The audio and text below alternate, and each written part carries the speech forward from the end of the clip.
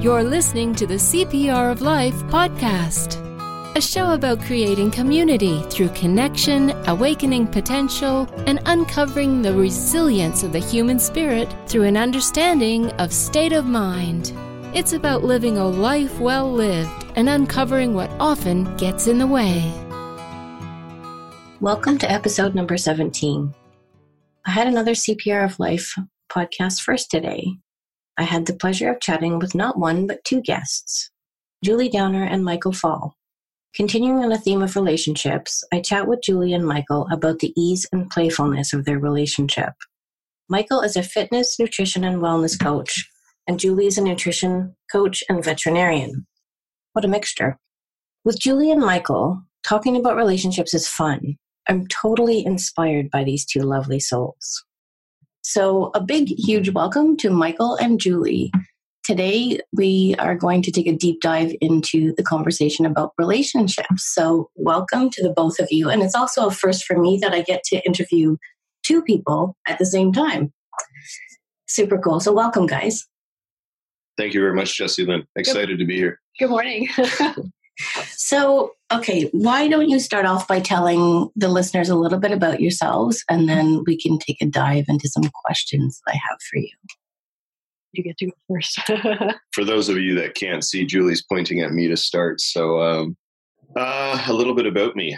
I was introduced to the principles 4 years ago-ish, 4 or 5 years ago, 4 years ago, I guess. I own a local gym. I work as a nutrition coach and as a wellness coach. I'm old, 50 years old. Be careful. Yeah, I know. There's not, what else would I got? We have 2 kids. Oh yeah, I got a couple of kids. A cat, a couple of kids and a cat. Thank you. I actually have 2 children from 2 different relationships. I guess if we're going down this way. So I have two moms for my 2 children.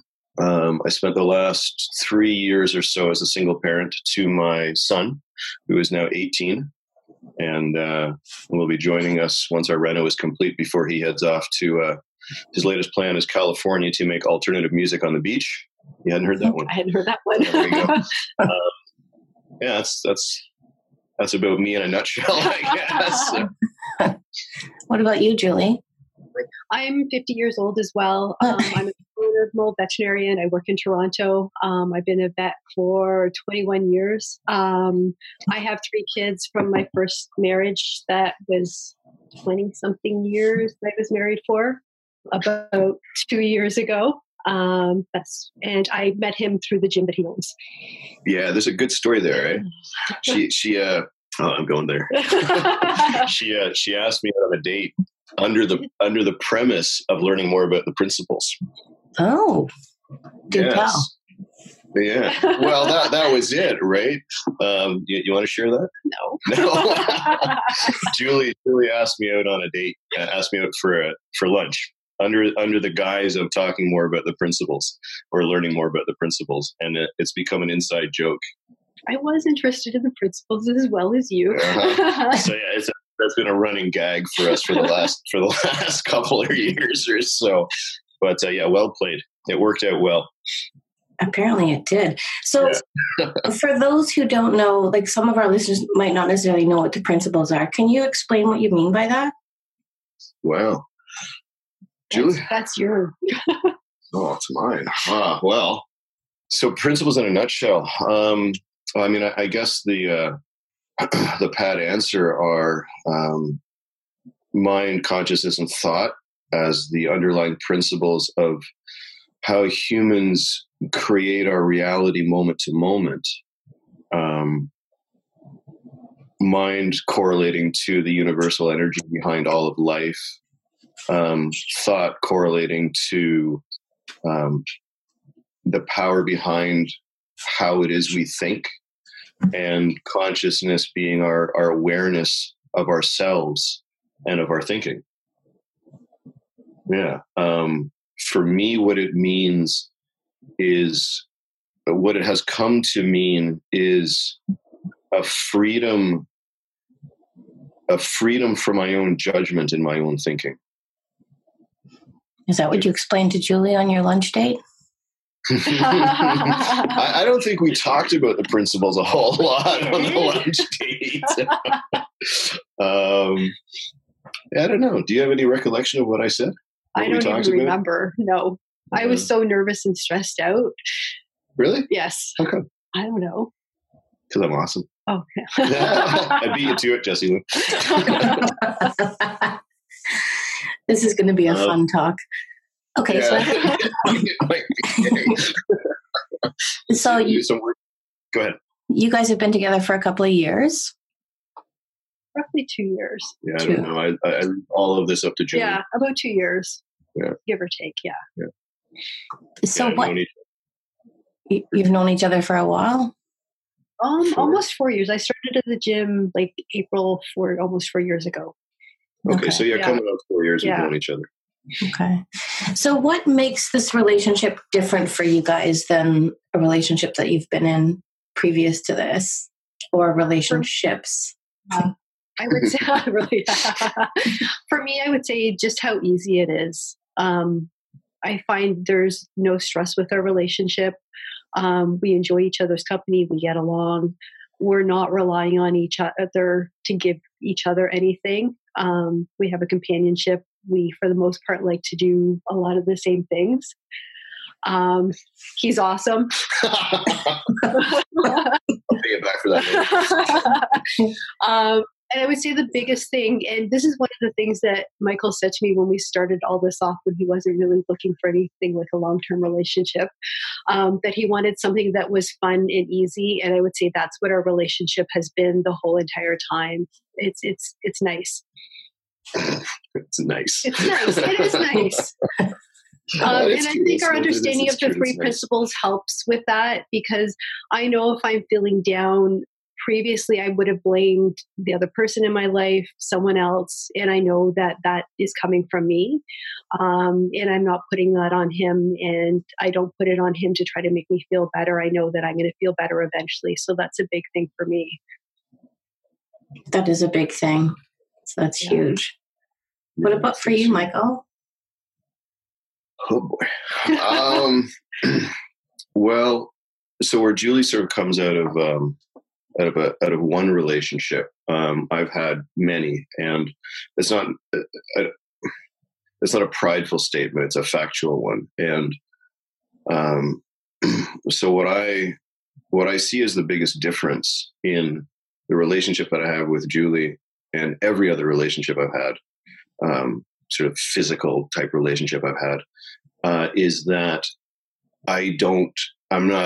she can't complete me. There's nothing to complete. So I am absolutely secure and happy within myself. And I'm not looking to Julie, or to anyone for that matter, to be additive to what I already have. No, that's not correct. She is additive to what I already have, but she doesn't make me what I already have, or make me what I already am. So the simple realization that I'm a complete individual, happy and for the most part carefree, without her, takes all of the dependency out of the relationship. So in past relationships, I've always felt as though there was some degree to which I was relying on the other person to be part of what completed me. You know, that whole sort of romantic love idea of, it takes someone else to complete us, or we will rely on another person to complete us. And seeing through, in my mind, the fallacy of that has freed me to be really expressive, to really be myself with Julie in this relationship. There's no fear in it. There's no fear of judgment. There's no fear of criticism. There's no browbeating. There's no pushing buttons. It's very, on one hand, it's really, really playful and fun and energetic. And on the other hand, when it needs to be, it's very pragmatic. And there's no emotion around, when shit has to get done, or when something needs to go a certain way. It just happens. There's no finger pointing. There's no, coulda, woulda, shoulda. It's just there's an ease and interplay between playfulness and fun that we have with one another, and life that has to get done, the responsibilities of day to day of running a household, et cetera, like things like that. There's just a really easy marriage between those two things these days. In my previous relationship, I always wanted my ex to be someone who he wasn't. And it led me to have a lot of issues with just wanting to control him all the time and make him be different, the person I wanted him to be. Whereas with Michael, I love who he is and I don't want him to change. And I think that makes our relationship easier as well, that we accept who the other person is. And again, everything is good that way. I think a lot of relationships have this expectation, like we have an expectation of the other person, or we think that we can change them, or, like they can, and it's the cause of so much conflict, because we have this big expectation box of this is how you should act, and you don't communicate about it, or you don't agree on it, but it's just kind of, I have this expectation of the other person, and it can cause a lot of conflict. Yeah, absolutely, Jessie Lynn. And for the most part, as you said, the expectations that we have of other people they're not spoken, which makes it even worse. Yeah. Right. Well, even if satisfying an expectation was a good thing, I don't think it is. But how can you do that if you're not voicing it? It's almost like in past relationships, at least for me, I don't know about you, but I've had expectations of the women that I've been with, but I didn't actually vocalize them. Yeah. I just expected them to know what the expectation was. Yeah. Right. And that's sort of what I was alluding to with the idea of like when things need to get done, it's just, okay, this is what needs to happen. Bang, bang, bang, bang, bang. And it's done. So we don't spend any time in like over what needs to happen. Yeah. Is that fair? We don't spend much time in conflict. There's not a whole lot of time in conflict. In fact, the only time in the past 2 years when we had conflict, well, there were two occasions. There's been two, yeah. There's been two. You both agree on the two. Yeah, pretty much. 2.5 maybe. But one of them, and I'll let Julie share the other one if she wants to. I think you should. Feel emboldened. Okay. Yeah. Was one, I don't know if it was a morning or whenever it was, but both of us woke up in I don't know, low moods, we'll say, right? And it was the first time. Normally when that happens, it's kind of a trade-off. She's down, I'm up, and vice versa. And this is the first time that we were both in sort of crappy moods at the same time. And you could really see from within that how easy it would have been to make it something more, right? What's wrong, honey? Coming like from the presumption that there is something wrong, that I have done something to cause something, right? Or to elicit a certain feeling. So in past relationships, there's always been sort of when both of us were in a low mood, or one or the other was in a low mood, the insistent desire to problem solve or to identify just leads to more conflict, right? Yeah. So instead of resolving a conflict, it just adds fuel to the fire. And the one time where Julie and I, and this is literally in the last 2 years, where there's been one occasion where we were both in what we would describe as a low mood together, was like, we're kind of looking at each other going, wow, I feel shitty. How do you feel? Well, I feel shitty too. What do we do about it? And there was a clarity around, okay, we're both feeling crappy, and this isn't particularly enjoyable to both feel crappy, but nothing had to be done. There weren't any steps to be taken. There was no problem to be solved. I shone a light on how easy and how quickly that could have turned into a sort of badgering of what's wrong, why. Long of like, well, and then one person starts to withdraw, and then one person pursues, and this whole. I mean, at least that's been my experience in the relation in many of the relationships that I've had in the past. Yeah, you're trying to analyze and conceptualize why it is this way, or then trying to fix it. There's the other thing. It's like, so we need to fix this right now. So what do we need to do to fix it? All we needed to do was wait for our moods to go up, and then everything got back to the way it should be. Yeah, or the way it is. Yeah, maybe not even should be, but the way it is. Yeah. It was a really neat. Like it was pretty cool. Yeah. We were sitting like I mean, as a sort of as an observation, it was really cool, right? Yeah. Like, you're in a bad mood, I'm in a bad mood. What do we need to do about it? Nothing. Yeah. I'm not even sure we asked each other why we were in a bad mood. No. Which is something. We just were. Yeah. Yeah. Yeah. And again, what Julie said earlier about accepting each other for who we are. Yeah. There was just no reason to go down the road of analysis. You're in a bad mood. Cool. I know it has nothing to do with me. Yeah. And vice versa. Okay. So if it doesn't have anything to do with me, it's not personal. And once it's not personal, there's freedom for thinking to, for thinking to change. For thinking to change. I like, we don't, I'm talking too much here. We got to jump in here. One of the things that is near and dear to me, and I think to Julie as well, and I think we even touched on it, Jessie Lynn, is that we don't commiserate with one another. Yeah. We don't spend any time in the woe is me, or vice versa. If Julie feels down, it doesn't require anything from me. All it requires of me is to accept the fact that Julie is down.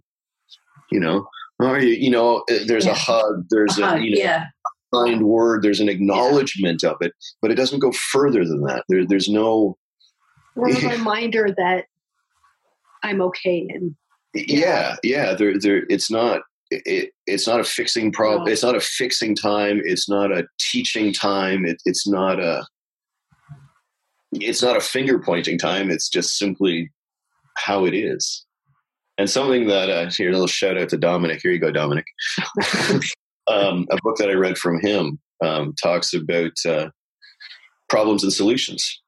And one of the lines that jumped out at me was that solutions do not care about problems. So the solution to Julie having a problem or a low mood, or me having a problem or a low mood, is not to investigate the problem. It's to look towards the solution. And what the three principles have given us, I think, to speak on Julie's behalf here. I'm a little mansplaining there. Yeah, right.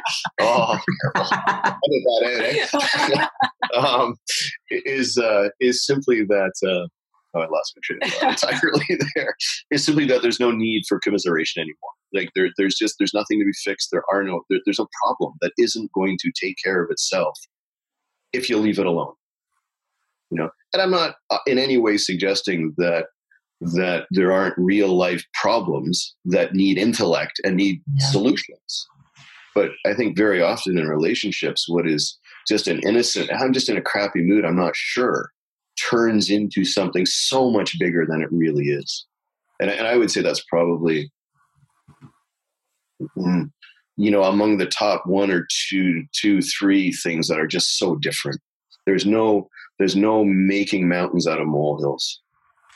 Well, and I think, like you say, like sometimes there are serious problems that need to be discussed or issues that you do need to talk about. But when you're both in a low mood, that's not the time to do it. 100%. Yeah. Wait till you bounce back up. And then, okay, you know what? There's something that we need to talk about. Then you have the clarity to talk about it.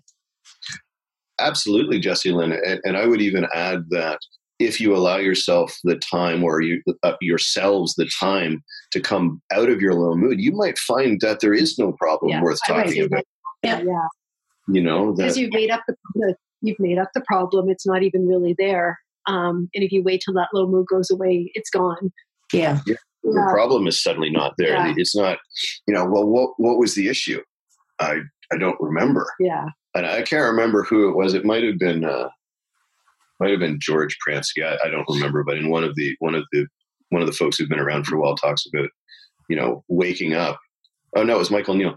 Waking up and not remembering him talking to another coach or a friend, and then 3 weeks later talking to the friend, and the friend asking about this problem. He's like, "What problem?" It wasn't. Yeah. It's just not. Yeah. They're not even there anymore. So it's like there just aren't as many problems as there appear to be at face value. Like there just aren't that many problems. I'm stumbling a little bit here, but well, I think it's people trying to kind of give meaning to a low mood when they're not necessarily as meaning. It's just you're in a low state of mind, and that's it. What's the book that Dominic recommended that you referred to there? It is handy. Oh, look at this. It is called Coaching Plain and Simple, Solution Focused Brief Coaching Essentials. There's a little shout out. Excellent. That right there, I mean, the fact that you guys have embraced the fact that you don't have to do anything or address when you're in a low mood. Can you imagine the impact that would have? Because I do a lot of work with couples in conflict, and it's a game changer. It really, really is a game changer. Like, it's one of these things where it's like, and not just even in relationships, like romantic relationships, parenting relationships, relationships at work. It's the same thing. Yeah. The what jumps into my head is, and we spoke about this briefly before, Jessie Lynn, the idea that with conflict resolution or mediation with couples, trying to bring people back to a time when they remembered that they loved one another and working from there. Right. And I mean, maybe that's common sense for any psychologist who's listening, but common sense often, it seems to be lost in the moment when you're struggling, when you're in a low mood. Common sense often doesn't come into the picture. That's a very good point, Jessie Lynn. And I think it would be fair to say for Julie and I that it's a huge advantage that both of us sort of see things the same way. It is, definitely. Like, it's just like the relationship is laughingly easy. I was speaking to someone at the gym recently, and we were talking about relationships, and that classic adage of relationships are work. Yeah. But they're not, or at least they don't have to be. Yeah. I don't think we have to work at all. We just sort of coexist together. Coexist is fine. I think that's accurate. Yeah. There's no trying. There's no trying to make it a good relationship. There's no trying to be in a good relationship. There just simply is a good relationship. And maybe for the simple reason that we don't blame each other for moods that we're in. Yeah.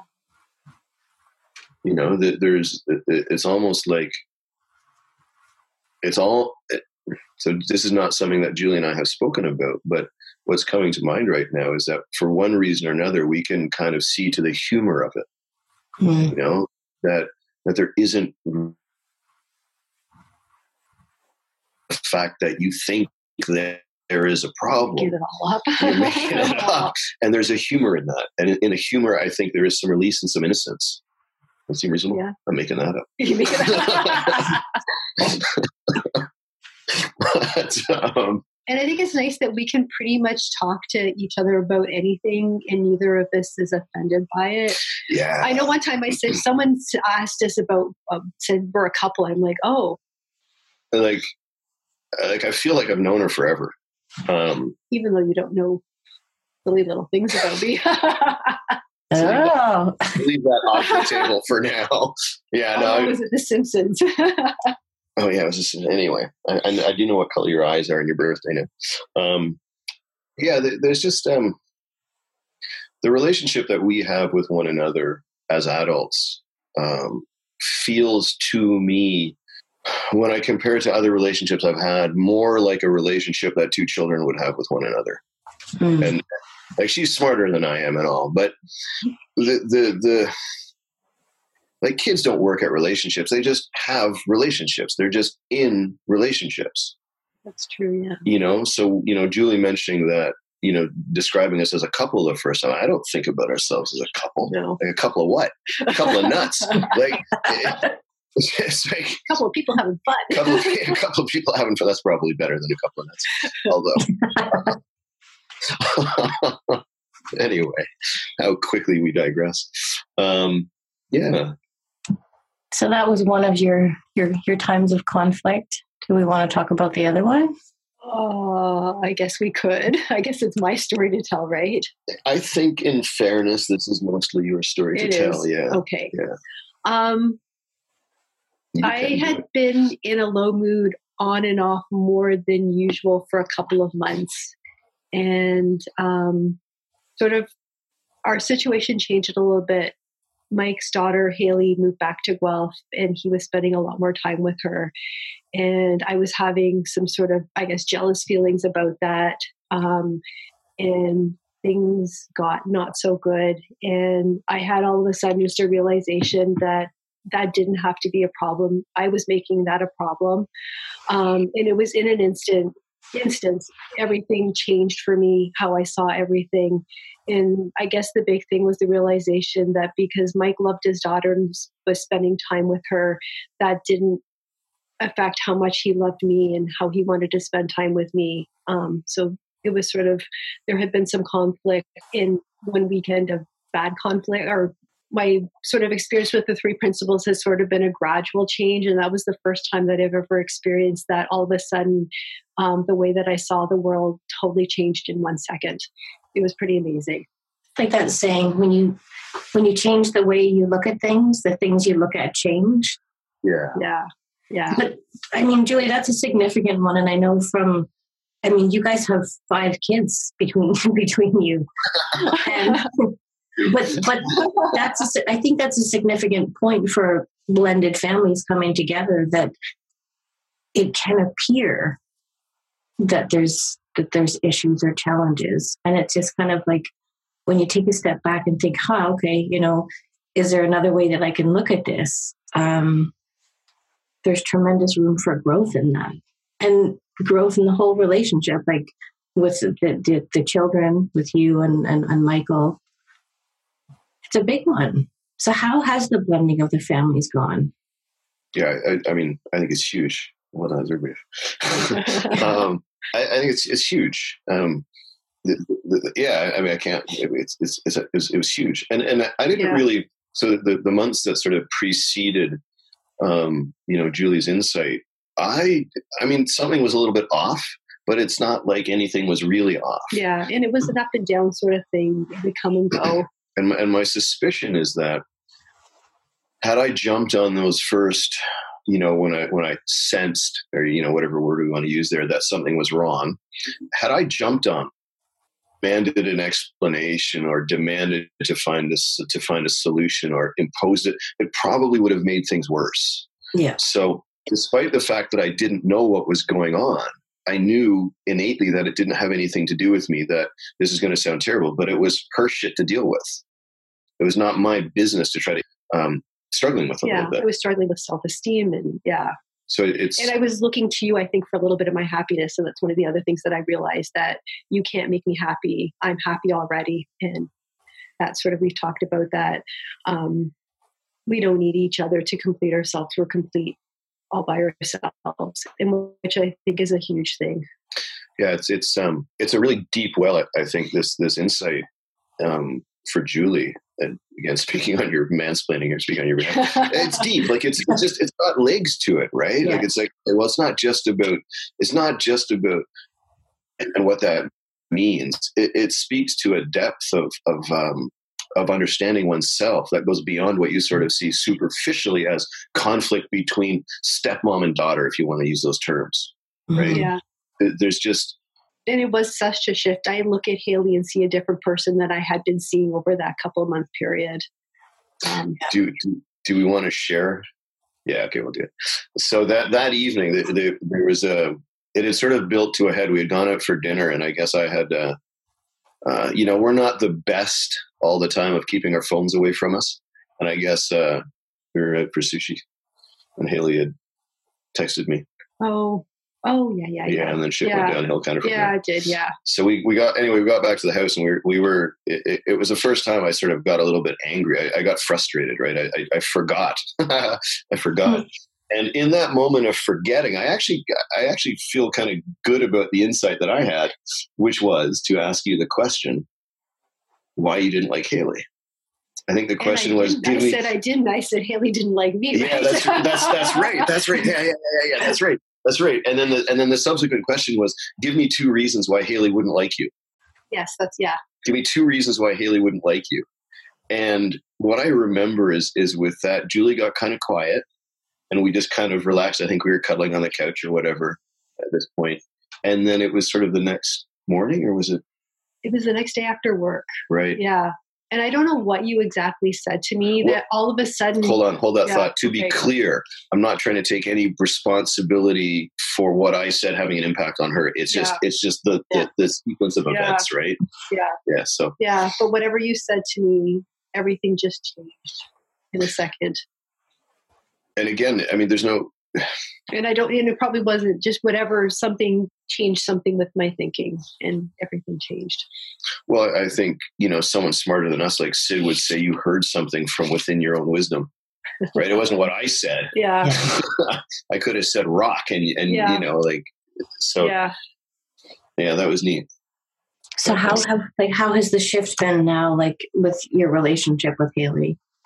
I would say that, and I don't even think at the time, Haley, unless you told her what was going on, Haley may or may not have known that anything was happening. So I hadn't spoken to her at that point. Yeah. So I don't think, again, nothing's really changed. But the way that I look at her, like, again, when you guys go out, it used to be like, oh, you guys are going out, blah, blah, blah, in my head.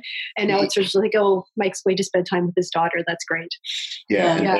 And if I suppose if I'm completely honest, before there were moments where I felt bad that I was going out with my daughter, and that's just ridiculous, right? That's I tell you almost everything.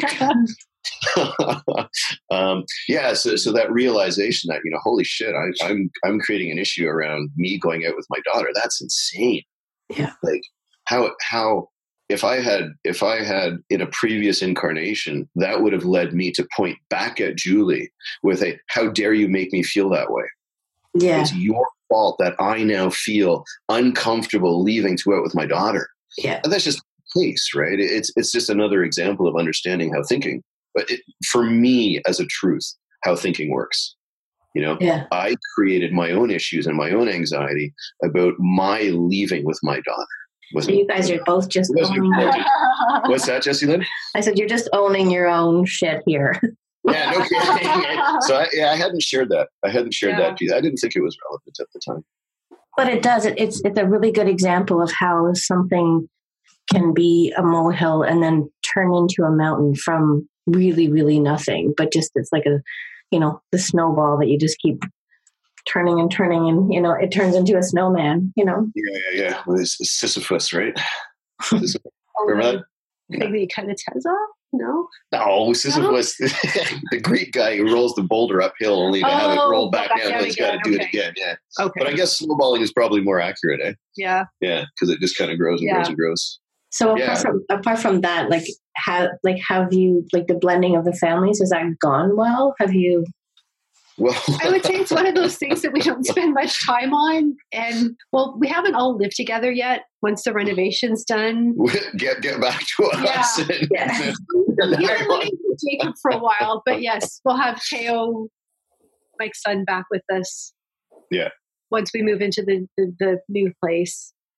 Yeah, it's a bit of an interesting situation because Haley, so my eldest daughter Haley and Julie's eldest son went to school together.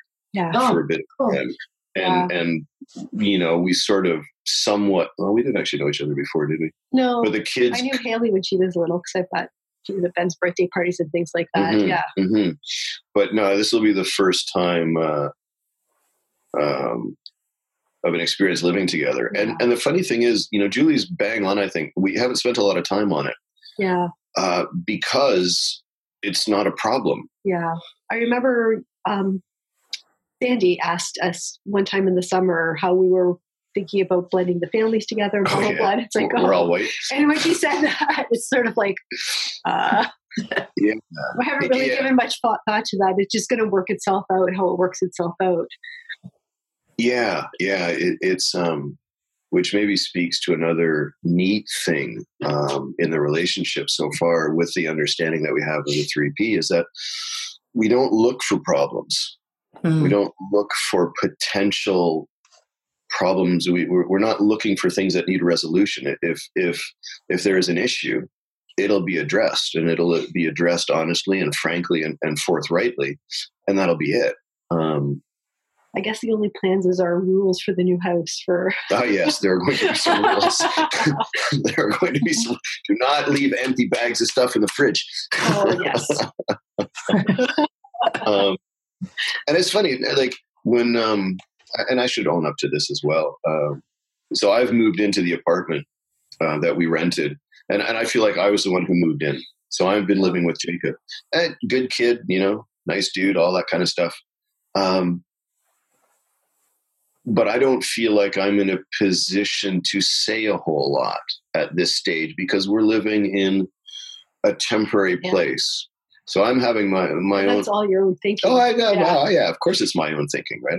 Absolutely it is. And it doesn't cause issues. Yeah. But there was a period of time where I found myself being quite critical of Jacob. And it wasn't malicious in any way. It was almost more of a recognition in him of much of the stuff that I've gone through when my son was 16, who is now 18. So witnessing Jacob kind of grow through a period that I've just experienced with my son made me a little bit, well, it didn't make me critical of it, but I was paying more attention to that than I should have. And that was probably a couple of weeks. And then Julie just kind of called me on it and said, hey. That was our low mood day too. Was that the same day? It was the same day. We're all over Jacob this, the dogs this, the hair here. That's right. That's right. Right. Damn apartment. We're living in a dungeon. And I was in a low mood, so it's sort of like, oh my God. Sort of because it was allowed to happen. And the conflict that we were in, so this would be our third conflict, I suppose, where I was picking on Jacob. I was in a low mood. So I was pointing that stuff around the apartment. And of course that, finally Julie kind of spoke up about it. And I don't remember what you said. Yeah. Well, that was the same conflict. It was the same low mood one that over the holidays. Oh, okay. Well, so this is part B to it. Yeah. But, she was able to say something to me that helped me snap out of it. And purists in the 3P, okay, we get it. It's not possible. But she was able to make an honest comment about how she was feeling in that moment that I heard rather than through defensiveness or through anger or through my low mood. Like it I think because what Julie was saying, what Julie said to me, whatever the words were, came from a place of truth, if you will. I heard it. And it was like, oh shit. Okay. Head shake. Right. Yeah. Sorry. Yeah, that was a little bit fragmented, but, I feel like I'm having a very intimate moment with Julie here right now. Yeah. So I guess we'll see how things play out when we're in the new space with probably Teo and Jacob both there. Our other two, like Haley and my oldest son, Ben, they live, well, Haley will be living on her own again. Ben lives on his own. And my daughter's away gallivanting around the world. So if she doesn't get a visa to go back to China, we might have her back. We'll see. That'll be interesting. But it's the overriding thing, Jesse, Lynn, for us has been that it's just, I think I can speak for both of us, that it's the first time a relationship has just been easy. And it's just, every relationship that I have is easy now. Even when I have difficult, if I have landlord conflict, or conflict is a strong word, or I have to deal with something financial at work, or I have to deal with a work scenario with another individual, there's just life flows a lot more easily in every single situation, in every relationship that I have, whether it's with Julie or with my children or chatting with you or whomever it is, a clerk at a store, whatever. It's just, there's an openness that I've never felt before. You can't see that, but Julie's nodding. I'm nodding. It's a beautiful space for me. Yeah. And when I said earlier that I feel like I've known her forever, I mean, I don't know everything. There's a lot to uncover still, but there is just, I feel kind of like we're the 85-year-old sitting on a park bench, like okay. You get paid just a little more. Help bail me out here. That's all I got. But the ease of it, right, is just like, it's like, it feels like we've kind of done this before. Like it's just like Yeah, things have just gone smoothly. Like, yes. Yeah, I don't know how to articulate it. And I think in the past, I might be making this up, but if I am, maybe others have as well, that things are good, but you're waiting for the penny to drop. Mm. Oh, I know. I've felt that even with us, not recently, but sort of as things have progressed, it's sort of like, this is so good. When are things going to change? And they don't. Not that I was anticipating that, but it's sort of like, what are you saying? It's really good. Like, you always hear about relationships, how you get to a certain point where things get bad or things change, or things just keep the honeymoon phase is over. Yeah. Well, and in fairness, right? We've been in a serious, in a physical as well as loving relationship for only 2 years. That our relationship is going to get more or less difficult. Like, there's no reason for it to change. Like, it's like, so this is a little bit off the top of my head, but it feels a little bit like the love that we share transcends romantic love. So we have this ability to exist in a space that is, I don't know, that has a purity to it. I mean, maybe that's the ease. Yeah. Like it's, well, pair of jeans, right? Yeah. Well, I've already aged us and talked about us sitting on a park bench. We don't need more of those metaphors. But yeah, it just seems, it's just like, it's just easy.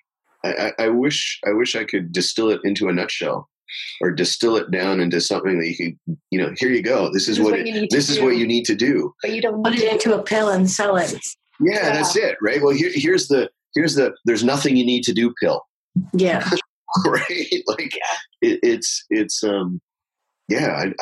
I've heard all of my life that relationships are work and that they require effort. And I will say unequivocally that no, they don't. They don't need to be effortful and work. And it's the first time ever. And I've had a bunch. It's not something I'm proud of, but it's you regularly meet your old girlfriends. Oh, edit. Thanks, sweetie. But yeah, there's just what there is. There's a lot of laughter. There's a lot of laughter. Yeah. There's a lot of laughing. There's a lot of laughter. There's a lot of poking fun at each other. You like to tease me. I sometimes like to tease you, yes, and you, in all fairness, you give back just as well. I wonder, like, do we have any pearls of wisdom? I would say just have fun and not be serious, right? Yeah, there's a really funny Sid tape that I just listened to, and he's talking to a bunch of people, and he's talking about how not to be serious, and if you're serious, you can have a playful life, but if you're serious, well, then you're going to be serious, and he means it seriously. And the crowd bursts out into laughter, and you can hear him. You can sense Sid kind of pause and go. Like, you can almost hear him thinking, "No, I was being serious about that." Anyway, I can't remember which audio it's in, but it's excellent. But yeah, it's lighthearted. It's fun. It's I think we sort of nailed it at the beginning, where we don't have any expectations of one another. Like, I trust her to be here when I need her. She trusts me to be here when she needs me, and whether that's carrying in grocery bags or whatever that is. But in the bigger sense, I'm fine without her, and she's fine with it. You have to say that out loud too. Yeah, I'm fine without you. Exactly. Yeah. And from that, everything comes from that. Like, when I got stuck with the Haley thing, it was because I thought I needed you to give me something. Mm-hmm. And the realization that I didn't need that was big. Yeah. Oh. Still there? So, and as a true testament to all of this, you guys are doing a renovation on the house, which there's a common phrase that if you can get through a renovation together, or building together, a major project like that together. But everything that I've seen from you guys so far, bless you, is relative enjoyment, with the process. Yeah, Jessie Lynn, that's actually a really good point to bring up. I mean, we've renovated together. Yeah, well, we've passed all the tests, right? Yes. We've spent 7 or 8 hours in a car together. That was just after we started, when we drove to Montreal for 7 hours in a car. And this could have been this was interesting. We spent 7 hours driving to Montreal. We got into Montreal at that's right, yes, whatever time it was, midnight or later, whatever, just like bagged, right? But on the road for a while, want to get to the hotel, get to sleep. And there's like this night ride, and they've got downtown blocked off. Like we could see the hotel like 200 yards away, or 200 meters away. And it took us like 40 minutes to get there. And what stands out from that is that we were laughing about it the whole time. There wasn't any anger. Like this was early on in the relationship. That was actually a really good sign of like, was it the first time we went away? Yeah. Yeah, and then to be faced with 7 hours in the car together, and then this we can't get where we need to be, and how easy that was to manage. Like it was just, seeing the humor in it, enjoying it. Yeah, we've traveled together. That was also remarkably easy. Yeah, except for the fact that she packs too much stuff. I bring more than a bathing suit. That's right. We got to work on the minimalist travel stuff. And the renovation, I mean, it's not to say that there haven't been stressful moments in it. Yeah. Because there have been, right? We're talking of large sums of money. We're talking about things being done a specific way. House not selling right away. And so practical stuff. But it didn't lead to anything. It didn't lead to conflict between us at all. No. It we just sort of rolled with the ups and downs of it. Yeah. And that's become a real, I think, look, if I were to try to nutshell a testament to our relationship, it would be how easily we navigate what I perceive for other people would be very difficult. A renovation going bad. Okay, the floor is not going to be here. We're going away on vacation in a week. We're going to come back. We don't know if the kitchen is going to be done. We don't know if the bathrooms are going to be done. We'll have some flooring down, and it doesn't matter. Yeah. It just doesn't matter. There's no... It's going to be what it's going to be. Yeah. And my suspicion is that you would have been neurotic about that before. Yeah. I know I would have been. Julie was a little bit of a control freak. Yeah. That might be something. I mean, I know you addressed that a little bit, but that might be something worth speaking to. What? My controlling personality? Mm-hmm. Well, in terms of how seeing 3P has changed that aspect of you. Yeah. Don't tell me. We're looking at. Are you still with us, Jessie? Yeah. I feel like a voyeur in this conversation. Well, that's a big thing for me. My old relationship, I was a control freak. Like, I would get mad at my ex if he didn't bring home the exact right brand of milk. And that would be a deal. Whereas now that's something like I can't even believe that I would get upset about something like that. Yeah, there's no milk in the house anymore anyway. There isn't. That's true. Yes. Or whatever it was, the brand of toilet paper, this brand of this. It's like, it would be a major disaster. Well, and it's funny how we, how for one reason or another, we allow little things like that to dictate who we are or contribute to who we become, right? Like, oh shit, I'm going to get mad if it's the wrong brand of toilet paper. Like, what does that say about where our individual thinking is? Like, what does that say to the quality of our existence? Yeah. If we're thrown off by the fact that hubby brought home the wrong this, like if that is a problem, how are you ever going to navigate something significant in life? Like a real issue, whatever, an illness or something, how are you going to, well, mountains out of molehills, right? Yes. Yeah. Yeah. So, Julie, that must be like life, like the space that opens up when you're not caught in that, because the space that opens up for you to enjoy life has got to be immense. It's huge. Yeah. Again, I enjoy life so much more, and it's not because of you. Oh, come on.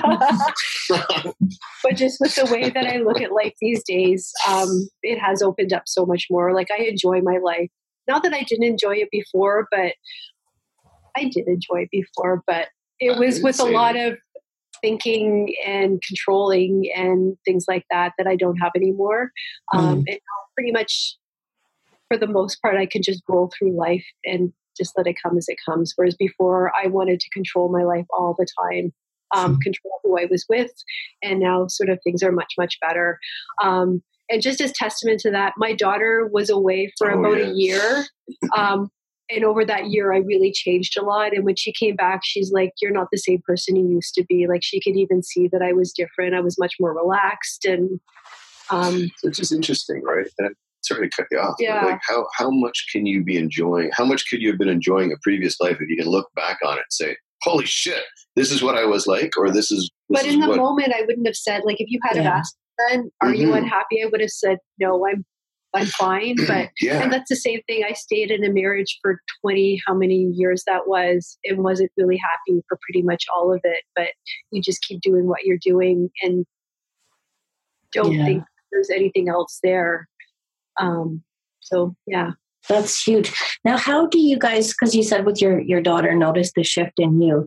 Yeah. How do you guys, or do you share this, or how do you navigate relationships with your kids? Do you bring them into conversations about the 3 principles, or about life, about expectations, about control? You're probably better. I'm not very good at sharing the 3 principles yet. Suggesting that I am, eh? Well, I can talk to your kids about it. Yeah, I talk to my kids about it constantly. It's a running theme, and which is not to say that I preach at my children about it, but I'll give you this is a recent example and close to home. My son wanted to buy a car. And it's been his goal and dream to buy a car for quite a while now. And he got himself in a situation where he signed for some money or signed a contract that he couldn't fulfill. And he had to come to me for help. And so Julie and I met him and we sat down and, okay, tell us the situation. What is going on? Not so much how did this happen, but, can you do this? What do you need from us? And he'd been quite agitated. He'd been in his head a lot about it, stressed out about work, stressed out about money, stressed out about how he was going to get this car, stressed out about how he was going to get this contract or get out of this contract or fulfill it. And so we met at a local restaurant. We chatted for a while, then he left and had parked. I found this out later, had parked somewhere in the city and got a ticket. So not only is he already stressed out about not having any money to fulfill his contractual obligation that he inadvertently signed, he's now got a parking ticket and it's not his car. And we were on our way out of town to pick up Julie's dogs, and my son called me in hysterics. He said he had pulled over the side of the road. He was absolutely losing his shit. He had lost it. I would say that he had a panic attack. So thankfully he was able to pull his car over, but he didn't know where he was. He had ended up in a part of the city where he wasn't sure where he was. And so we're driving on our way out on a deadline. I'm with my son on the phone trying to figure out where he is. And so we figured it out, and I met him. I found him. And, he got back in his car, pulled around the corner, he parked the car in the middle of the road, and we spent, I don't know, it must have been 5 minutes just in the middle of the road crying and hugging each other. And what came out of that was just our ability. Jesus, Murphy. My goodness, I'm just not that popular normally. So we ended up embracing in the middle of the street, and we must have sat afterwards and chatted for 45 minutes or an hour or so. And what I shared with him through that experience was A, you're okay. And B, what do you see from this situation? So what I tried to do was ask him what he had learned or what he had observed through all of this. And miraculously, what he said he had observed was that he caused his breakdown, if you want to call it that, by thinking. He got himself so amped up that he couldn't get off the bus, or he couldn't get off the merry-go-round. It just kept going faster and faster and faster. So, do I talk to my kids about the principles all the time? Do I talk about them in name all the time? No. Yeah. But this is just such a good example of getting out of the way for him to learn something from the situation without me telling him how it was. Now, there was, of course, do you see how this is what's happening? Do you think there was guidance within parameters, but the way that I taught it to him was to let him discover it.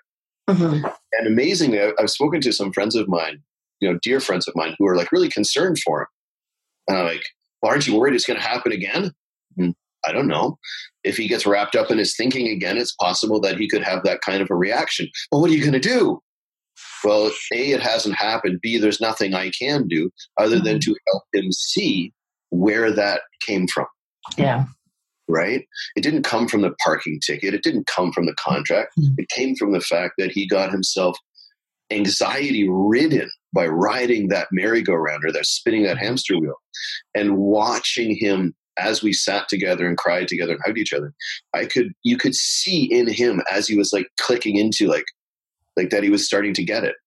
Now, there's a high degree of probability because he's 18, he's forgotten it again, but hopefully he'll remember again. And we'll just keep playing that gentle, I don't know, maybe reminder, and as much as possible, try to live by example. I've never asked my kids if they see me as being different. Maybe I should see what they say. Yeah. And with my daughter, a recent example would be a couple of job interviews that she's gotten recently. Where she's fairly high, not high stress, but she wants to do well. She's driven. She works hard at her success. She works for her success, and again was really anxious about temporary living at her mom's, where there wasn't really enough room for her, being no fixed address for a little bit. Her boyfriend and her being undecisive about what they were doing, her job, her school, and the only advice I ever gave her, the only teaching I ever gave her was, point yourself in a direction and see what happens. And just keep pointing yourself in a direction and taking action, because the next step is going to reveal itself.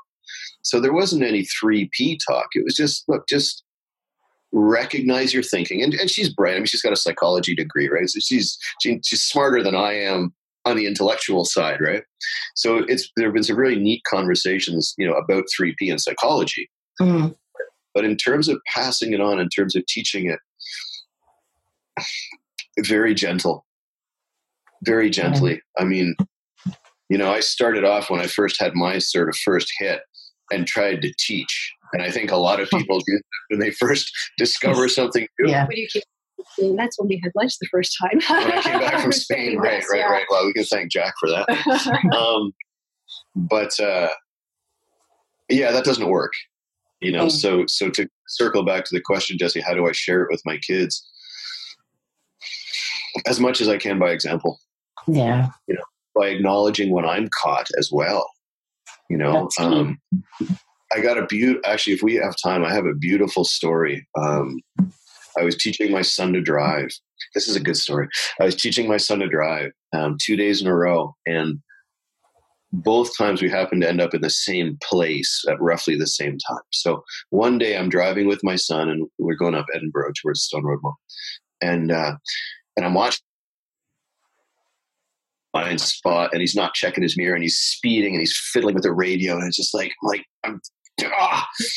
I'm upset, and I'm giving him attitude. I'm like, dude, and I'm correcting, and then I start thinking about it, and what popped into my head was like, oh man, and I'm a shitty dad because I'm not doing a good job of teaching him how to drive, and all this whole cascade of stuff. And of course, it was miserable, dead silence in the car. We're both miserable. And the next day, same place, for whatever reason, I'll back up Edinburgh, Stone Road Mall, and pretty much the same space. And I'm watching him drive.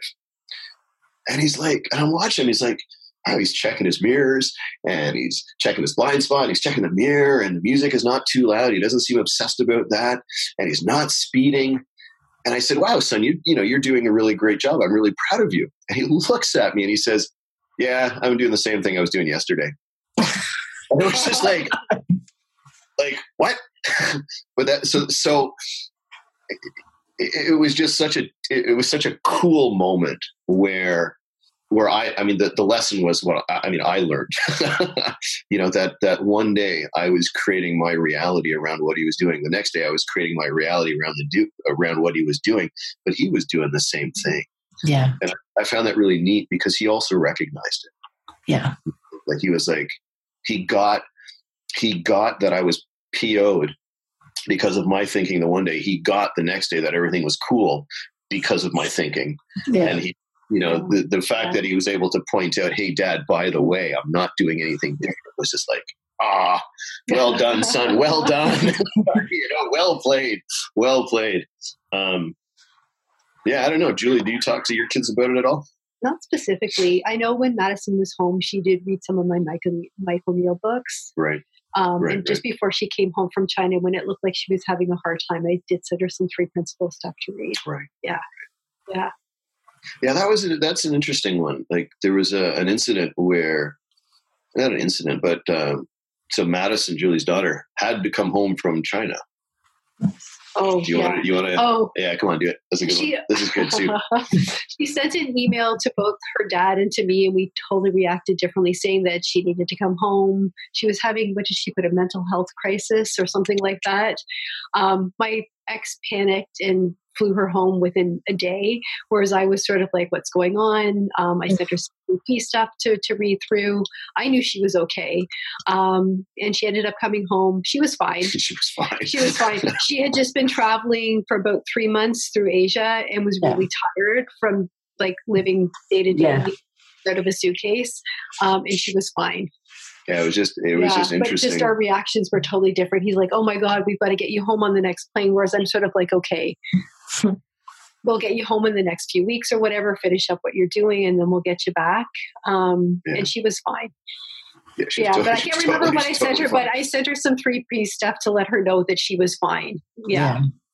I think it's one of these things where, are you tired? Are you hungry? Do you need somebody to drink? And kind of taking care of all the basic necessities, and then just kind of taking time to, like, what I say is like to Finley or to myself or to others is be kind to yourself. This is a time to be really good to yourself, whatever that means, but I have to say, for you two, leading by example is how I would say for having a good relationship, and a relationship good being, that the two of you just exude happiness and playfulness and fun. Which I think is really cool. And a great thing to leave our listeners with today is that I want to take the time to thank you both for this conversation. It was a lot of fun. Oh, my pleasure. Thank you. Thanks for having us. So I'll wish you a good day and say thank you very much. Awesome. All right. Thanks. Speak soon. Thank you. I really loved this conversation. It was so much fun. Michael and Julie shared with such an openness and honesty. I really respect them and appreciate that. I love their wisdom and their presence. Here are a few thought bomb takeaways. When you try to analyze or conceptualize the actions, interactions, and moments in your relationship, it clouds your thinking and it creates tension. Happiness does not come from another person. I think Michael and Julie really hit on that point well. If you're looking to a partner to make you happy, you will miss the beautiful space where happiness and an effortless relationship is possible. It all comes from within you. Life is meant to flow. As a result, so do our relationships. Recognizing this and knowing that you don't have to fix anything when you or your partner are in a low mood lets the relationship flow naturally. And when we let go of the need to control, conceptualize, or fix, and embrace who we are as an individual within the relationship, it can be fun and effortless. What a beautiful and inspiring thought that is. Thank you so much for listening. If you enjoyed this conversation, I would be really grateful if you could leave a review on iTunes. If you have comments or feedback, please don't hesitate to reach out. I really enjoy getting your emails, and I welcome your input for future episodes. Until next time, be well, be inspired, be you. If you like what you just heard, we hope you'll share this podcast. If you'd like to get in touch with Jessie Lynn, please check out the contact page on her website, jessieLynnMcDonald.com. Also, we'd be beyond grateful if you would leave us a review. Join us next time for another edition of the CPR of Life.